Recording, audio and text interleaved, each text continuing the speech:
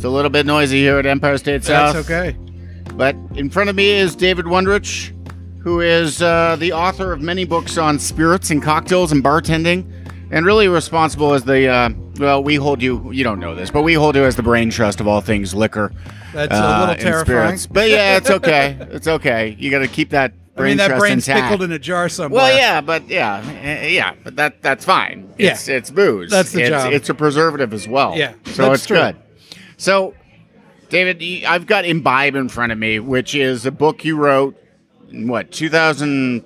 I wrote it. It came out in 2007, and then I rewrote it about 4 years ago. Yeah, I've got the rewritten version, which amazing to me is to talk about how much things have changed in restaurants, but also when it comes to cocktails and cocktail production and bartending, it's changed exponentially in the last 12 years since you initially wrote it. Oh, I spent so much time in the first edition on ingredients you can't get.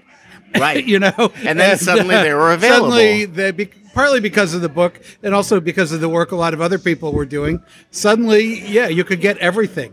And so I had to rewrite that whole part, I read that in the new introduction. Yeah. So what were some of the ingredients that were impossible to find before that are now on the scene? We couldn't even get like a real old school Jamaica rum. Like a pure pot still, funky pirate juice Jamaica rum you couldn't get. You couldn't get true peach brandy, like distilled from peaches. Now you still kind of can't get it. It's made by a lot of small distillers, and they all make about 1 barrel a year. Where is peach brandy usually produced? It was originally produced down here in Georgia. Yeah, because I would think that's why they had all those goddamn peaches. Yeah, It wasn't for eating because they kept for about 3 days. Yeah, it was mostly for distilling. They made a lot of peach brandy down here. So who's making it in Georgia now? Now I'm not sure. I don't know of anybody off the top of my head. People are making it in places like Colorado, California, Massachusetts. Now we're in Georgia, but I will give a high five to Colorado on their peaches because their peaches are fucking amazing. They are. They're really good. They're amazing. They're really good, and their peach brandy is really good. They've got a couple of the best brands. Yeah. I know that people still make spirits from peaches here in Georgia, but I don't think they're making it commercially, if you know what I mean. No, it's kind of more backyard wine. Yeah. It's the Scuppernongs and Muscadine affiliations are there, and they're distilling. And you might get a glass jar with some white stuff in it that was made from peaches. But even the quality of moonshine, I find, has gone up exponentially as we've learned more about it. They're just no longer dirty. They're different. Oddly enough, the place where I probably consume the most moonshine is arguably the most expensive hotel in North America, which is Blackberry Farm. But that's where we all consume. Yeah, I haven't gotten any moonshine in a long time because a lot of the moonshiners have gone legit, I guess. Yeah, they have. It's easier to be legit these days. Yeah, and now they're micro distillers. Yeah, exactly. It's just a different connotation. Not as much running from the police. No, but. Yeah, I mean, all that prohibition gave us NASCAR in some weird way. Yeah, it gave us all kinds of, it gave us the mob. Thank you. Which, I don't know. I probably There's no thank you, things, but on the other hand, it gave us a lot of entertainment. So you've had many, many jobs throughout the years, apart from being a writer. But you were a professor of Shakespeare for a while. Yeah, I was an English professor. Okay. That was the worst job I ever had. It was terrible. My sister's an English professor and teaches a lot of Shakespeare in Canada, but Well, teaching the Shakespeare was great. I liked that part. I didn't like the academic politics. I didn't like the workload. I didn't like the conferences I would go to were always in a motel on the highway with a cash bar, and everybody was mean. The conferences have probably gotten better in the last 10 years. But I don't know. Now the conferences I go to, they fly me business, and I get free cocktails. You got to go to Tales of the Cocktail each year and things like that. It's full of sporty people who are fun and exciting and not out to steal each other's jobs. Not curmudgeonly, untenured professors. Yeah, exactly. But you've had many other jobs, too. How did you fall into writing about and having the jobs you do now about liquor, wine, and beer? Hold on. This Hold this on, calls we're gonna for get a drink, cocktail. and we've got a drink. So Got a drink coming your way. Kelly Thorne, our beverage director for all the restaurants, is bringing us a beverage of sorts. It's got beautiful ice in it and some sort of greenery. Is that a fern? That's not a fern. That's a pineapple leaf. It's a pineapple leaf. Sign for welcome. So welcome. thank you. This is Silk Curtain. This is aged rum agricole, the Clement Select Barrel. A little Bonal aperitif wine, a little pineapple liqueur from Giffard, and then Gusoni Amaro liqueur to add some berries. How lovely. Enjoy, gentlemen. Thank you. you. Cheers. Chin chin. Chin chin. That's good. Oh, I needed that. Yeah, it's 4 o'clock. Yeah. Perfect. Yeah. Yeah. So I got into this job like kind of through the back door, as everybody does. I was starting my professor job, and I was already not liking it.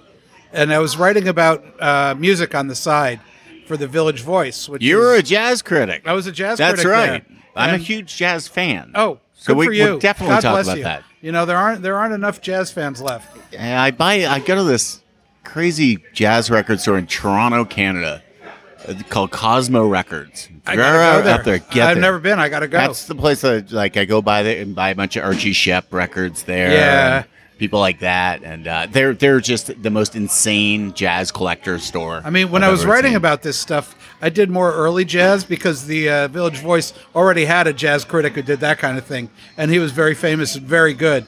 But he hated like swing music and Dixieland, and I actually liked that stuff because I came out of the rock world. Yeah. and that stuff was like small band, kind of rowdy, you know. And I was like, okay, I can understand. you this. can appreciate that. And so I started writing about that and discovering that you could catch that stuff live every night in New York with all these bands who were phenomenally good.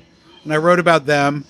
And then one day a friend of mine called me up at the end of 1999 and he said, Dave, I know you write about music, and I know you got a couple old cocktail books and like cocktails, sort of. Do you think you could write about them?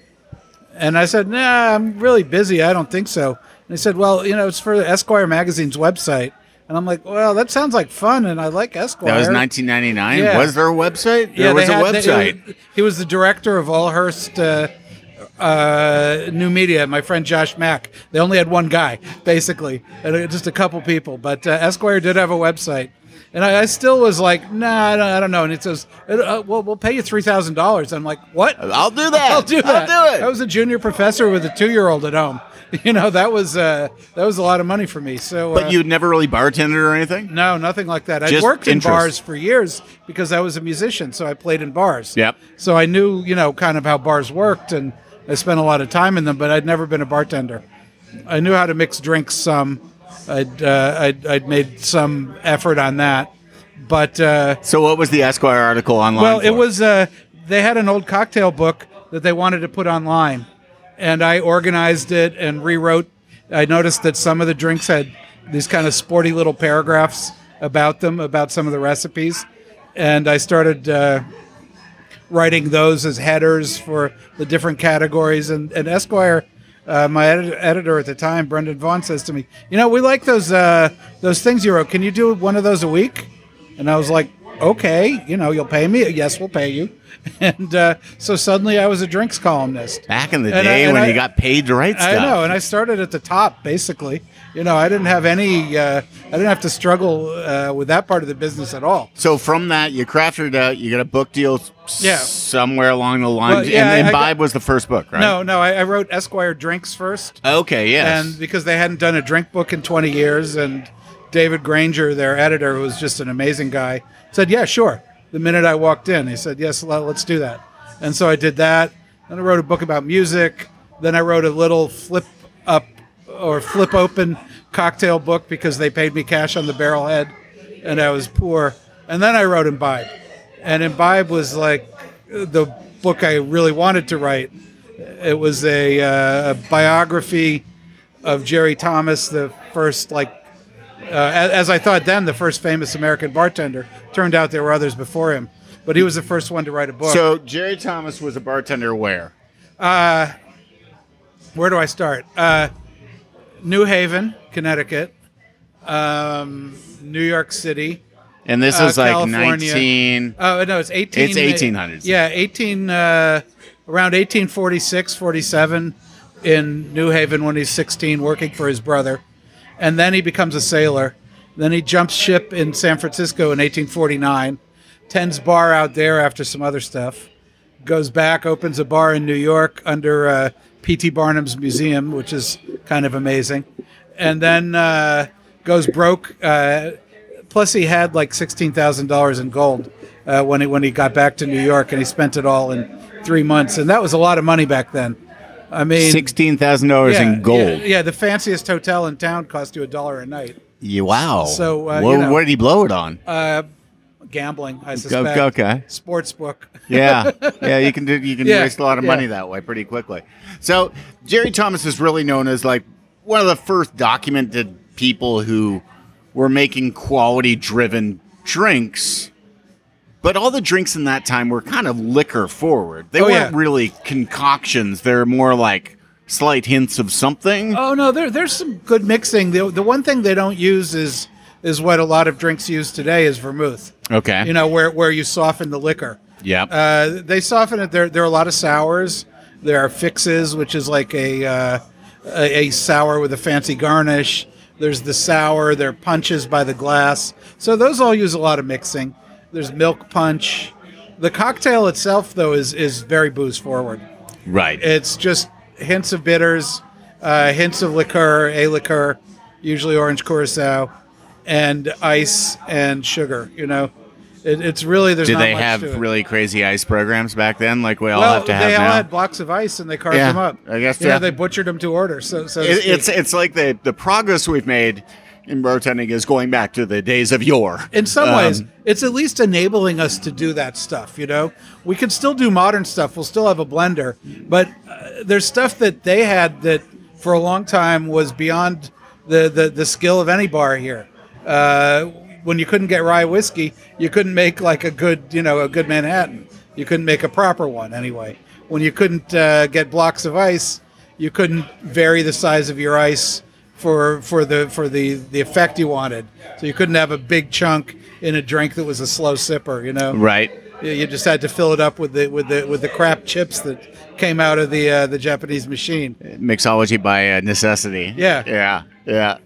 So when did bartending change in your mind in the last, like, what's the biggest change in the last 20 years? In food, I think it's like it's the enablement of enabling chefs to get better and better ingredients, a focus on those ingredients again, but also sort of making sure that not just 4 stars was where technique and professionalism and thought and like core fundamental values of food came into play. Is that the same kind of... Well, we're a little behind on that last part. The other parts... You know, a lot of bartenders came out of the culinary world. There's a lot of the inspiration came from seeing what happened with chefs who went from being cooks, a job that was not much respected, to being a job that you can actually make a good career at and, build a life for yourself and a really satisfying one, if you're lucky, etc. And bartenders kind of went through that. I think that was the biggest change, was the desire to be a better bartender.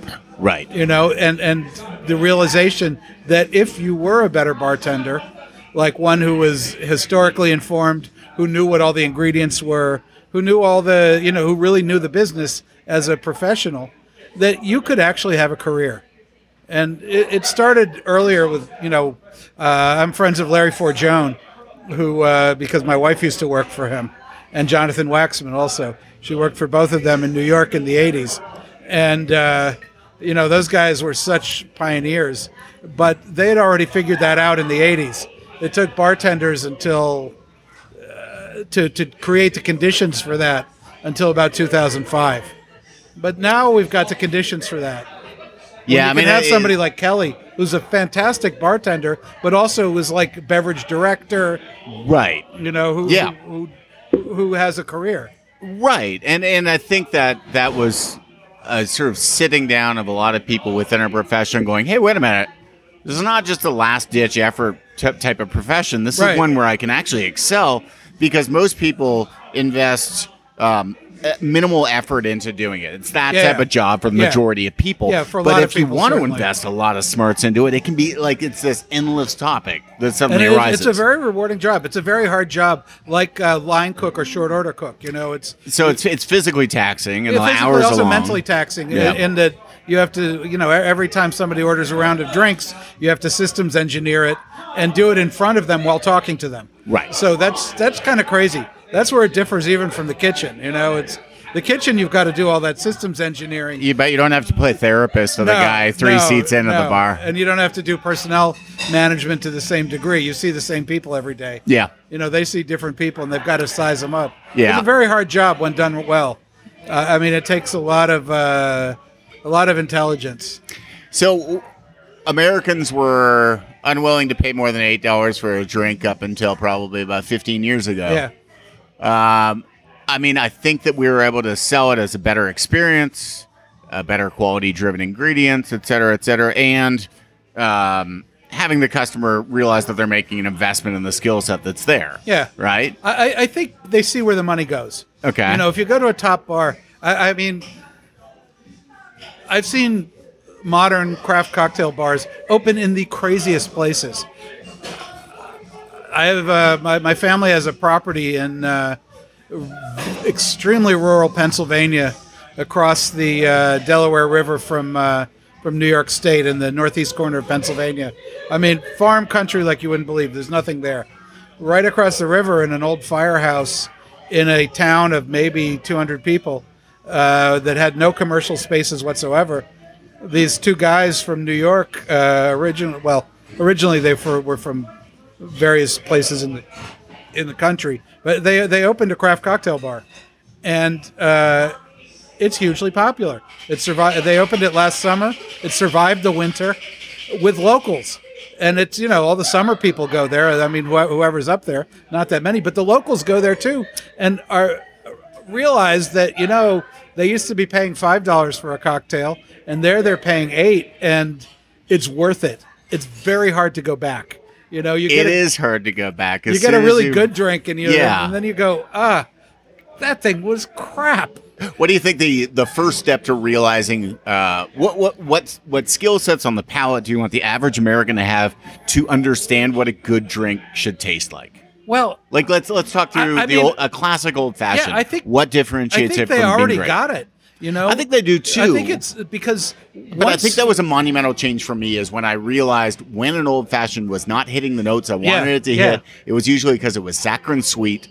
And syrupy. lesser quality ingredients, and you could tell that. And then the ice was not great, and it was watery, you know, and watery and sweet. But I think, like I said, you give people the proper one, and they seem to go right with it. They won't go back. Maybe like the first time it's a bit of a shock, but they come back, and it's pretty stunning. I think people have. America and in Canada too, frankly, in the U.S. and Canada, people have this palate somewhere in the back of their brain. Do you find there. European cocktail culture outside of the UK? The UK's got pretty strong cocktail culture, but it's funny that, and this is not navel gazing. I'm Canadian, so I'm not navel gazing at the United States as an American, but I'm dual now. But it's funny when I go, say, for coffee. I go to Italy, the hotbed of what people think is historically great for coffee.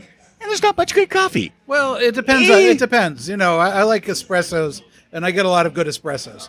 Anything else, that's not their thing. It's not their thing. No, they're espresso drinkers. But it's funny that in the States and in Canada, I think we've come so far on so many fronts, culinarily and drink-wise, that we excel at really great coffee shops. We excel at really great cocktail emporiums and bars and things like that. And I'm just wondering, like... Well, I'm half Italian, right? And I've got Italian citizenship as well. So so I spent a lot of time over there and kind of have a little more of an inside look at the culture over there. And I think Italy has a strange but actually pretty good cocktail culture. France less so. In Italy, it's they don't go out to drink. they drink like during the day, Right. whenever. It's not a big deal. Just wine always. No, but you'll go. They'll get an aperitivo. Yep. There are a lot of pastry places and candy stores that have fully stocked bars. That's just crazy to us. See, It's when like- I was a kid going to the candy store, that's what I always dreamed of. Yeah. You got you could get a martini. There's an 1830 candy store. I mean, it's that old in Torino and in Turin, that is like the oldest candy maker and like also sells ice cream, etc. But it also has this small little stand-up bar that fits about 8 people, but it's fully stocked. They've got mezcal, they've got sherries, they've got like 8 different kinds of funky rum, and they make those too. They make coffee, they make ice, and whatever you want. And that's kind of like the Italian model. It's have a drink in the middle of the afternoon, or it's 11 o'clock in the morning. But they're not going to have 6, Yeah. They'll have one.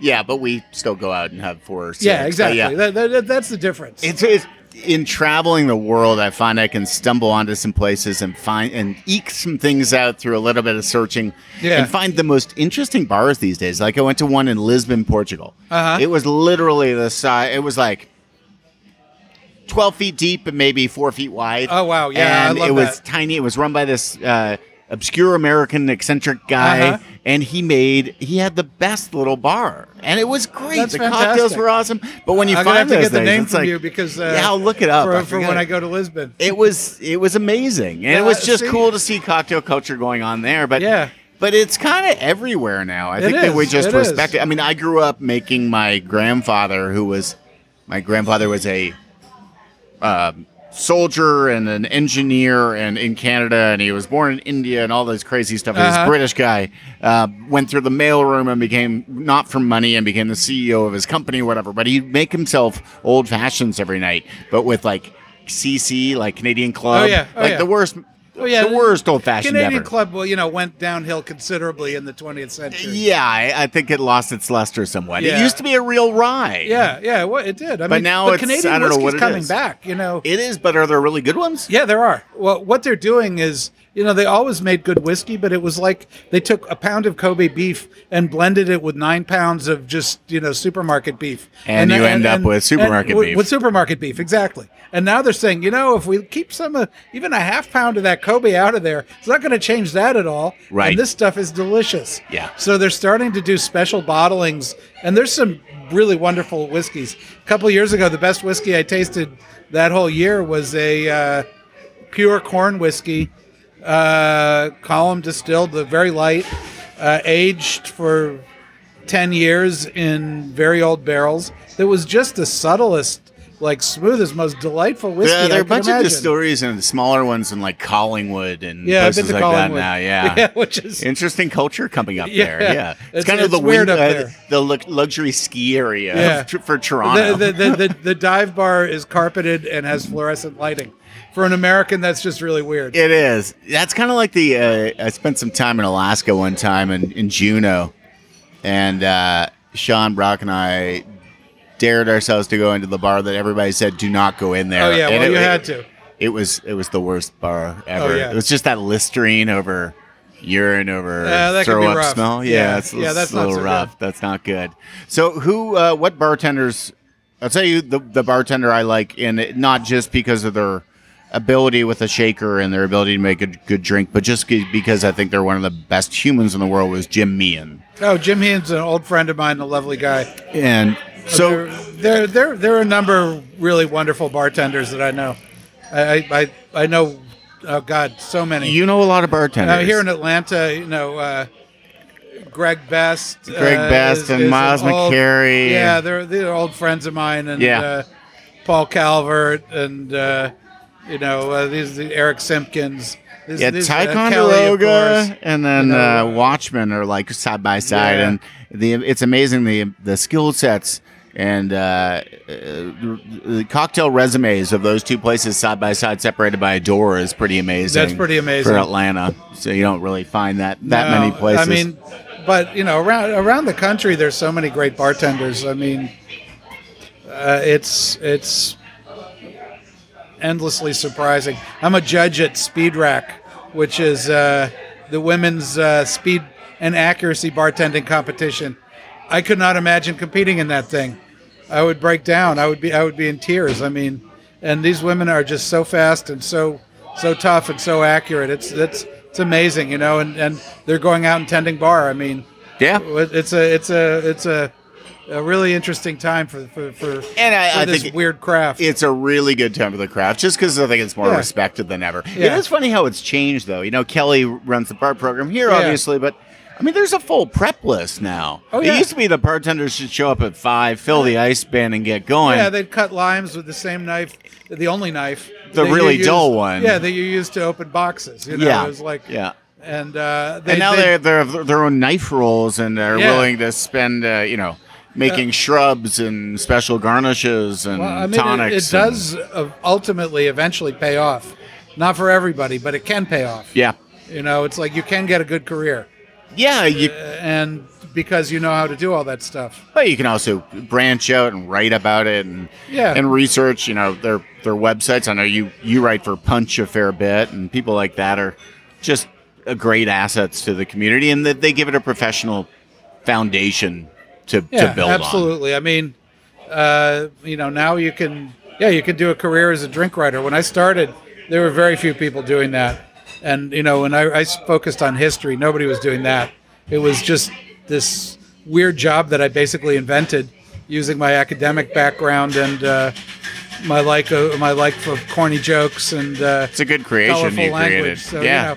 There you go. What are you working on now? Now, God help me, I'm the editor-in-chief of the Oxford Companion to Spirits and Cocktails. Oh, that's right. Yeah. That's like a decades-long project, isn't it? It's a really long project. I'm nearing the end. Thank God, because it's a nightmare. But I've learned so much. That's the Larousse gastronomique of libations. Basically is the idea. With like figuring out histories of things, actual histories, not like what the companies tell you. Right. All that kind of stuff is just not the narrative that their social media companies have created for them. No, apparently not. Those apparently a lot of those that leave something to be desired. I was shocked. Yeah, booze history is crazy, but it's and endless. There are very few. How many pages is that book going to be? It's going to be big. It's going to be big. We've got 1,200 entries. Yeah. Wow. So yeah. Who's publishing that? Oxford University. Okay, Oxford. Yeah. Yeah. So. I've got their wine book. Yeah, it's in that series. Yeah. So hopefully it'll come out good. Yeah. I'm terrified. What's the best drink you had in the last week, other than one hopefully you're consuming? Okay. Last week I was up in the country, and I was making this crazy drink that I came across. It's called the Jeunesse, youth in French, and it's a French drink from the 1940s. It's 2 parts Cointreau, 1 part lemon juice, and 1 part Suze, which is a gentian aperitif. Yeah. It sounds like it would be way too sweet. The main spirit is a liqueur, but it's freaking delicious, and it's not too sweet. It's just crazy. The Cointreau is not too sweet. The lemon juice cuts it enough. Yeah, and the bitterness from the Suze also. And what's Suze? Suze is a yellow, 20% alcohol gentian aperitif from France. It is French. Okay. Yeah, and this was a French drink, and but did it look like bright yellow? Delicious. It's pretty yellow. It's like looks like a piss test. Suze does. Yeah, Suze is bright yellow. Yeah, and the drink, because the lemon juice muddles it out a little bit. It's a little less urinary. Yeah, that's good. Yeah, which is good. Exactly. Was it on ice? Yeah, shaken and strained. Okay. So like a cocktail, like served up. Huh. It's fantastic. That's cool. I recommend it highly. It makes no sense in any form whatsoever. That's why I had to try it. But so many drinks don't really make sense in a lot of ways. There's enough. I mean, there are a lot of really good drinks that just follow the formulas. But some of these, every once in a while, there's something like that just somehow somebody hit on something. Now, in my world of food, I'm always like, I don't want young chefs to suddenly be wanting to make Grand Achat's food, right? No. I want them to learn how to roast a chicken first. I want them to learn how to tend for God bless vegetables and properly poach asparagus, and and make really great stocks that have a clarity. That's how you can run a good restaurant like Empire State South here. Where you've got like the fundamentals down. But it's really difficult to keep them from wanting to make lobster air suspended in a gelée of jasmine. But you find it's the same with bartenders. It's the same with bartenders. These days, yeah. It's a rare one. I mean, the ones I like the best are the ones who focus their energy on learning all the dirty jokes, and who have an easy rapport with their customers. Because a good drink is one thing, but an arsenal of dirty jokes to make people feel comfortable and cared for is another. And also, it's conversation. It's amusing. And a bartender who can tell a lot of jokes is a really good thing, as long as they can make the drinks, I mean, to some degree. They don't have to be the most creative. I mean, they have to know the standards. What's your favorite hotel bar? Oh boy! Bigger classic hotel bar. Yeah, classic hotel bar. I'm trying to think. I mean, there are a lot these days. I would say the Nomad Bar in New York. The Nomad but that's Bar not a is classic. great. That's a new one. It's pretty great. It's new, but it feels very classic. They design around patina well. Yeah, I like the bar at the Georges V in Paris, but yeah, just because. But I mean, people should go to these places regardless of if they're staying there or not. Thank you. Kelly's back with another cocktail.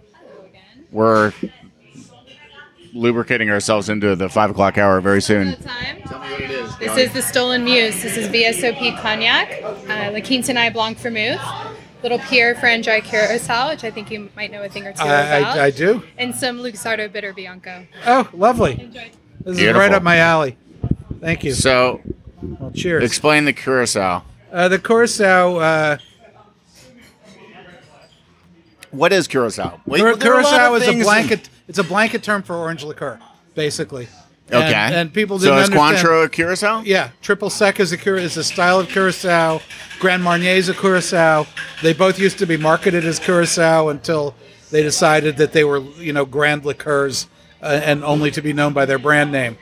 That was their marketing idea. But this Ferrand Orange Curacao came about because Alexander Gabriel, the head of Ferrand, is a friend of mine, and I was down at his facility in Cognac, and we were tasting cognacs to come up with a new blend, and he asked me, what do you think of my orange liqueur? And I said, I wish it was more like a traditional old Curacao. He goes, oh, I can make that. And I knew how to do it because I'd been playing around with the little pot still I had at home and made a fairly good facsimile of 19th century Curacao, so I knew what I was looking for. Okay, so you're making this Curacao. Walk me through the annotated version of from start to finish. How do you make a Curacao? Well, okay, you distill orange peels with, in this case, grape alcohol, like fairly neutral spirit. Add some other spices, and then what spices? Like cardamom, peppercorn, that type of thing. These are a secret. It's a secret. I don't even know. I mean, it's such a secret. David doesn't even know. There's not much, It's right. It's just hints of like accompanying. I'm getting like spice. Nutmeg and clove, but in very fine amounts. I mean that could also be coming from the vermouth, which is highly spicy here. But then you finish it with an infusion of fresh peels.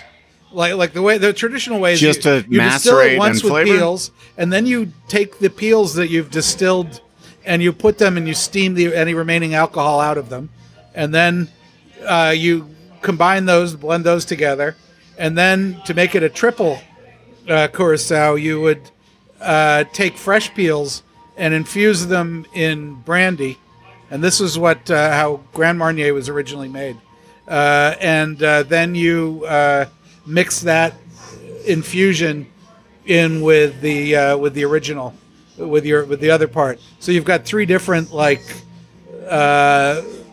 liquids based on orange peel that you're blending together, and then you sweeten it. So it was and is there a clarifying aspect to it? You clarify it for sure. You let everything settle. Okay. For the last infusion. But is no the only one. fining, or just settle. The last one probably needs some filtering and Okay. fining.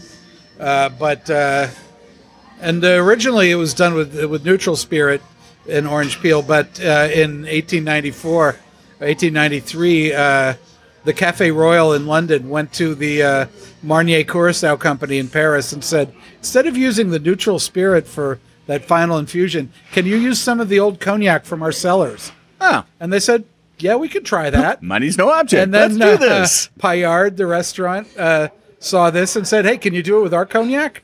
They said, sure. And then Payard went and had it made in Holland instead for cheaper. And there were all kinds of lawsuits. Yeah. And it ended up with Grand Marnier. Wow, that's They crazy. didn't even know this until recently. History. We're Yeah, always discovering it. That's always fun. That's the fun part for me. So I think that sometimes in food and in beverage, Kelly and Steve and Steve, the wine director here, I often have to check ourselves to remind ourselves that though we love this stuff and we know a lot about it, what we think is going to fly and be popular, we're looking through a pretty small prism, because a lot of America still wants just a good, simple drink, Yeah. right? Yeah, absolutely. So, what do you think the next thing America is see- going to cling on to as being like just part of their regular repertoire? I'm coming around to a kind of to America's point of view at this point. After doing this for 20 years, I'm like, I don't really want it to be that complicated, you know? Yeah, I'm back to drinking martinis. I don't think there's anything wrong with No, that. I don't think so. It's kind of I like don't in the think world so. of food. You find these great restaurants that you want to go to. Yeah. You go to them and you've read all the hubbub and you eat it and you're like, that was really good. I would probably go back in like 2 years. Yeah, I mean, I like. Yet I want something I want to go back to every week. I go these days more than once a year at least to Relais de Venise. Do you know that? This Yep. is a restaurant there from Paris. They've got a couple branches in New York. They serve one menu. You get a salad with a nice mustard vinaigrette, and then you get steak, L'entrecôte. an entrecote, grilled as you wish, and fries. Yep. And that's it. You know? But what do they do well? All of it. All of it. It's It's all very delicious. limited and Yeah. it's all delicious. You know, I come around to execution is just so important. But that's the thing. I mean, if you walked into a restaurant and went to the bar and they have a menu with 3 things, Yeah. that's great. Yeah. As long as they're all Yeah. nailing it. Exactly. But that's the trade-off is like, okay, we're going to keep it They- simple, but they've we're gotta going to do nail it it. really well. I mean, that's like Italian food is very good at that. It's like, yeah, our menu is the same menu you get all over town, except the dish is different wherever you try it, but not like greatly different. It's not reimagined. It's just the details of execution. It's like this guy uses a lot of onion. Over here she doesn't use much onion. She uses maybe a little nutmeg. But it's all within a parameters. But they get the best Parmesan Reggiano Exactly, and use it exactly, copiously, exactly. and that's why it's good. And their Yeah, the technique ingredients with are this, impeccable, yeah. it's- and that's the key. But it's also a focus on a limited idea Yeah. that you want to perfect that limited idea. Like I always look at fast food and I think, why does everybody love In-N-Out? It's like In-N-Out does basically it's a really tiny menu. yeah. Whereas you look at McDonald's menu now, and they've been throwing shit at the wall, hoping I something know, will I stick know. They've for got all like this stuff. 20 years. Well, I mean, it was all over once they introduced chicken nuggets. Yeah. Really. I mean, Yeah. because then they weren't a burger place. No, It's chickens like, don't have fingers. and yeah, they're not or even the nuggets. fillet of fish. It's like, The McRib. yeah, I mean, And that's even just seasonal. yeah. But I remember McDonald's from a kid. Their burgers were great. At least I thought so. And, I wasn't allowed to go. No, I don't think I liked McDonald's as a kid. I don't know why. I was a picky kid. I was. I was born in '61, and this is like the mid '60s when McDonald's was like over 3 million sold. Yeah. I was born in 71. I think they're Yeah. still claiming to something good at that point in time. but Yeah, I don't think know. there was still that was the '70s saw them transform. In the '60s, it was still a burger chain, Yeah. and you got things in paper and like, and they had the big golden arches on and all that, and they focused on burgers, and so they did it fairly well. They did a good job. Yeah, they did a good job. Yeah. I mean, yeah, it's important to you can be creative, but I think you always got to have in the back of your mind, especially with drinks, probably with food too, is like A little restraint goes a long way. Yeah, it's always a balance, and whatever you move it on one spectrum, you lose it on another. Yeah, it's like the New York Times published a salad the other day from Via Carota, Jody Adams' restaurant. And it was so simple and so brilliant and so good. And it got me thinking, like, then I come in here and I love my chefs. I love my people. But sometimes it's just so busy. Why are you adding all these things to it? It's like that salad doesn't need, curdled buttermilk on the base that's been smoked. It's like it just doesn't. One or the other, just right? take it away. Yeah. Give me a great vinaigrette with really beautiful butter lettuce and some shaved radish. We're good. We've got sources here. Now we've got sources. So if somebody wants to learn more about cocktails at home, what's a book that's approachable for the masses that'll steer them in the right direction? Meehan's Manual is very good. Yeah. Jim Meehan's Manual. Yep. What's a really good one is Paul Clark's Cocktail Chronicles. Okay. Because that has sort of a home emphasis, and Paul's very knowledgeable, and it's a lovely book. A little underappreciated, and that's a great place to start. If you want the history part, I would say My Imbibe is a good place. If you're really a history geek, I wrote a book about Punch, which is all about the British Navy and all kinds of stuff like that. And that one's really geeky, but kind of fun. But that's the world we're in. We're in a geeky world. We are. It's a good geeky world. Yeah. That's why we have better coffee and stuff. Yeah, I mean, because somebody geeked out on that shit. And then you go, geek out on it, and then bring it to the people. Yeah. But you got to figure out a way that's palatable and transportable to the people. Yeah, while still being great. Yeah. Yeah. But, we're smart people. We can figure it out. So what is something that's going to come on the horizon soon? Like Vermouth is having its I've been day. trying to avoid this question. I know. Well, it's like people ask me, it's like, what's your favorite thing to cook? And I'm always like, fuck, I don't know. Anything that's good. I've seen people have said Pisco's going to be big. They were saying that 10 years ago. People have said cachaça is going to be big. Unfortunately, that hasn't happened either. And those are two wonderful spirits from here in the Americas that I love dearly. Rum, I think we're going to see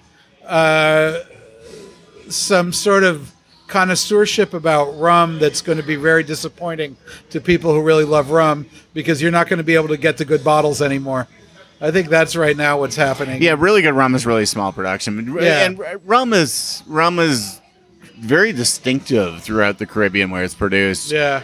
I mean, we're arguing right now. There's a huge argument about how to label it, how to regulate it, and hopefully we'll come out of it where you get some sense of what's in the bottle, which has held rum back. Does rum agricole really mean anything? Yeah, it does, actually. So what does it mean? That's made in the French Caribbean from sugarcane juice with certain, restrictions on what kind of juice is used, et cetera, et cetera. So that's okay.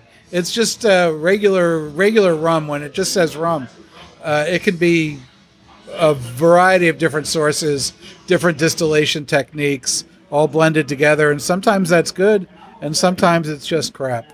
And that's what we're up against. Yeah, really, some dark rums can give you a headache. I mean, that's blackstrap molasses of beverages in a lot of ways. Dark rum is, what makes it dark. It does not have to be age.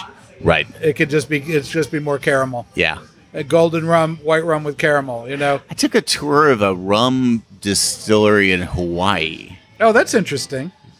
And they're doing single varietals of sugarcane and producing 20 different rums from different varietals. Yeah, see, that's really interesting. Yeah. And, there are going to be differences in flavor. Yeah. They're going to be a little subtle. But that's the other thing. There's 300 different types of sugarcane out there. So. Oh, yeah. But then there's all kinds of ways of fermenting and different distillation and all that stuff. And, now there's the move is that I think this is my prediction for the future. We'll see more stuff identified very narrowly as to how it was made. So you can actually read the label. And that stuff is going to be hotly collected. Well, traceability and everything. Yeah, I mean, and we like that in wine. We like it in cheese. We like it in coffee now. The stuff- Elevations, plots, all that So stuff. the stuff with the most information is going to do the is best. going to win. Yeah. Yeah. The most transparency. And, like you said, we see this in a lot of stuff. Do you like Havana Club rum still? I do. I don't like their 7-year-old very much. 12-year-old's good. I like their 3-year-old. Can you buy it in the States now? No. I always got to bring it in from abroad. Yeah, they have it in Canada. But everywhere. it makes a great daiquiri, I think. It's for me, it's still the daiquiri rum. Have you been in Havana? I have. It's interesting. Interesting. I was there in 2011. It was. I find the drink culture there is actually relatively good. There's some real amazing stalwarts Also, the of music quality. is great The in music's all the great. bars. The food is The food- horrid. Sometimes, yes. I had some good food, and I had some really bad food. Yeah, we've been unfortunately squeezing them more and more because they keep meddling in Venezuela. But Yeah, I think I know. it's a confusing world out there. I know. It's a shame. I went to one or two paladars that were very good, Yeah, and then one or two paladars that were mediocre, and a bunch of state restaurants that were deeply mediocre. oh, the state restaurants. But I'm used to. I grew up in. I lived most of my adult life in Dominican neighborhoods, rather. Right. So I'm used to the general cuisine. The paladars of I'm Brooklyn. used to a lot of heavy rice and beans, and basically food from the west of Spain with Caribbean ingredients. So Yeah. it's not light. No, it's not. It's got some rich overtones to it. Yeah. Well, this book is amazing, and you won a James Beard for it, which is did. awesome. What was the category on the James It Beard? was a drinks book. This was the first cocktail book to win a win a Beard? James Beard Award. Well, you broke the I broke the seal. broke the seal, broke the ceiling. David Wondrich, great to have you on, and it's a delight just to talk about all things booze because Hugh, it's this ever is changing. A great pleasure. Get to have a couple drinks and talk. This is wonderful. Thank It's you. awesome. Thank you.